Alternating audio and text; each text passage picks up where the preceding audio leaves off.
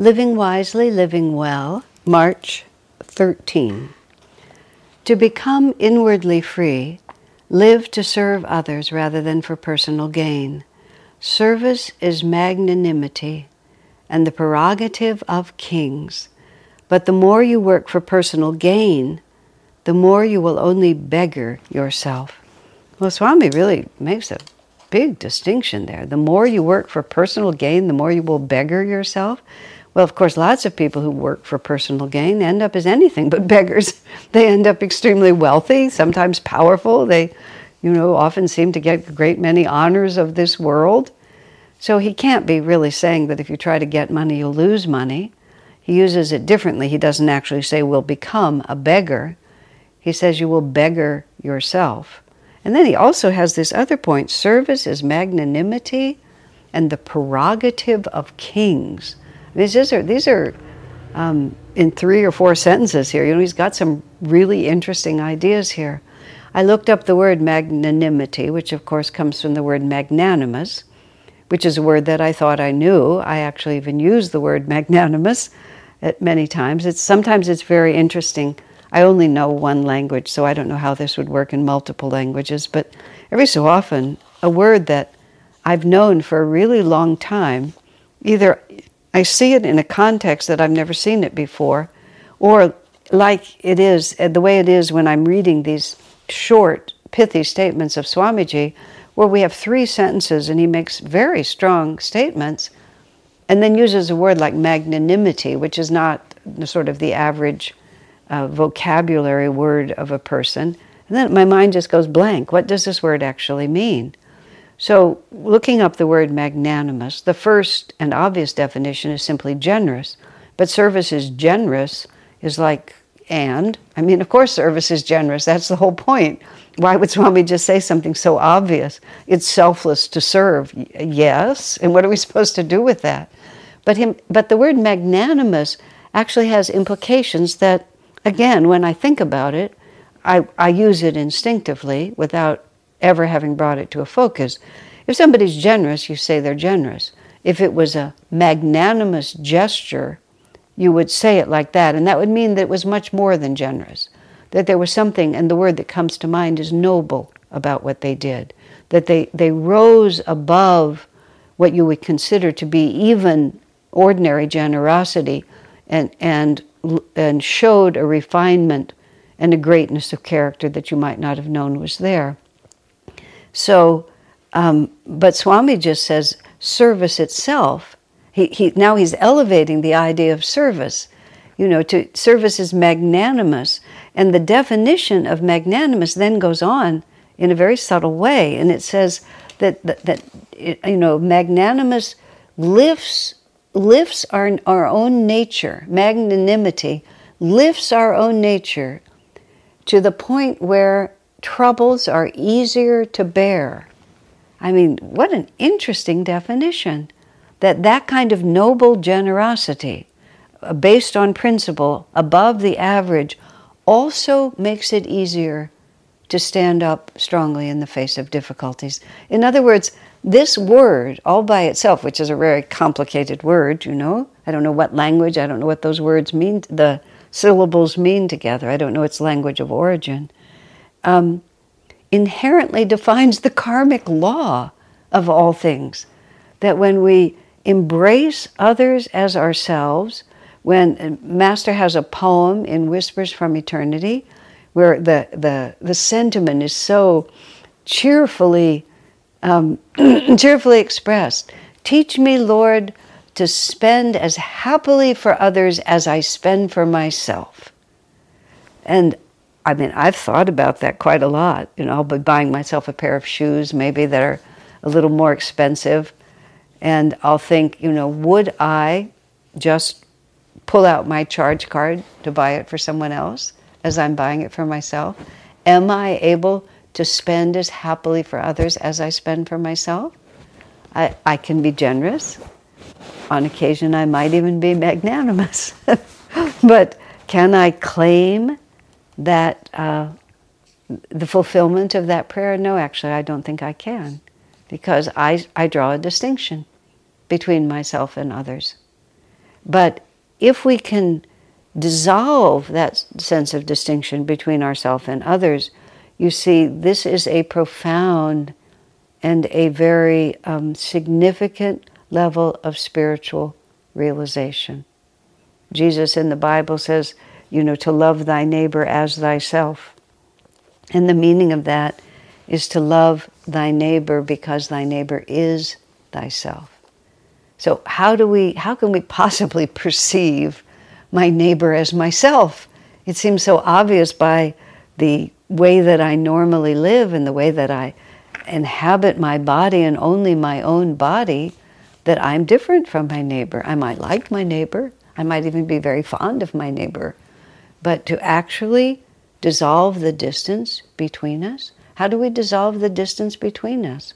Well, all of the spiritual path talks to us about how we are all equally children of God.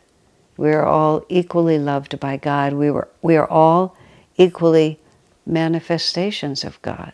So if we're all equally manifestations of God, if my nature is divinity and your nature is divinity, and divinity is infinite, eternal, and one, then even though something in me perceives you as different than me, that's a delusion. It's really quite fascinating.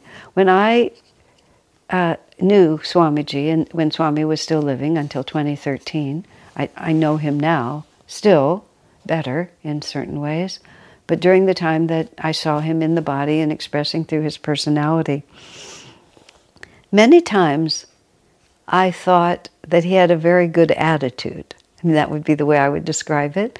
And I strove to emulate his attitude. And of course, if he behaved or responded in a certain way and I understood the positive benefit of it, I would try to become like him. That would be only natural. Swamiji himself based his entire life on his understanding of Master's consciousness. What Master would do is what Swamiji tried to do. I always try to do to the best of my ability what Swami would do, because he's how I understand what it would be like. We walk in the footsteps of those who have what we want. When I first met Swami Kriyananda, literally when I first saw him, what came into my mind is he has what I want. And it was consciousness that I was looking at. It was this freedom of consciousness that he had, which also came with it this rippling joy. It was the freedom and the joy in him that completely attracted me. But my literal first response, which was intuitive and not premeditated, was, I want to be like he is. He has what I want. So for my whole life, up until this very moment, it's the pole star by which everything else is measured. What would Swami do in this situation, and how can I come close to that?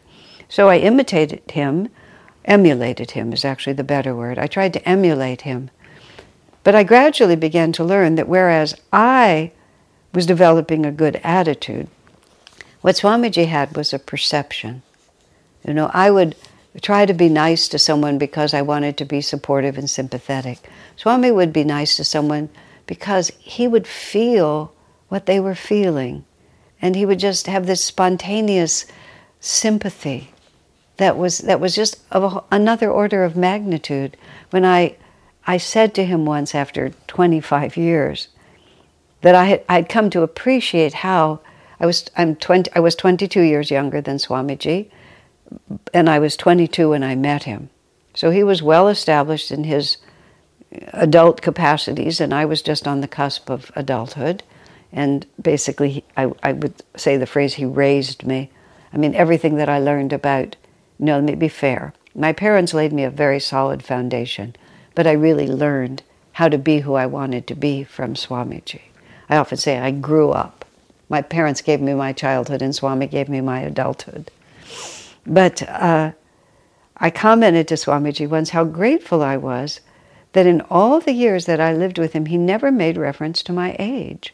Because now I was in my 40s, and I was working with people who were 22 years younger than I, and I couldn't help but noticing how many of them were callow youths. And I couldn't help but noticing how many of them were exactly as I was when I was their age.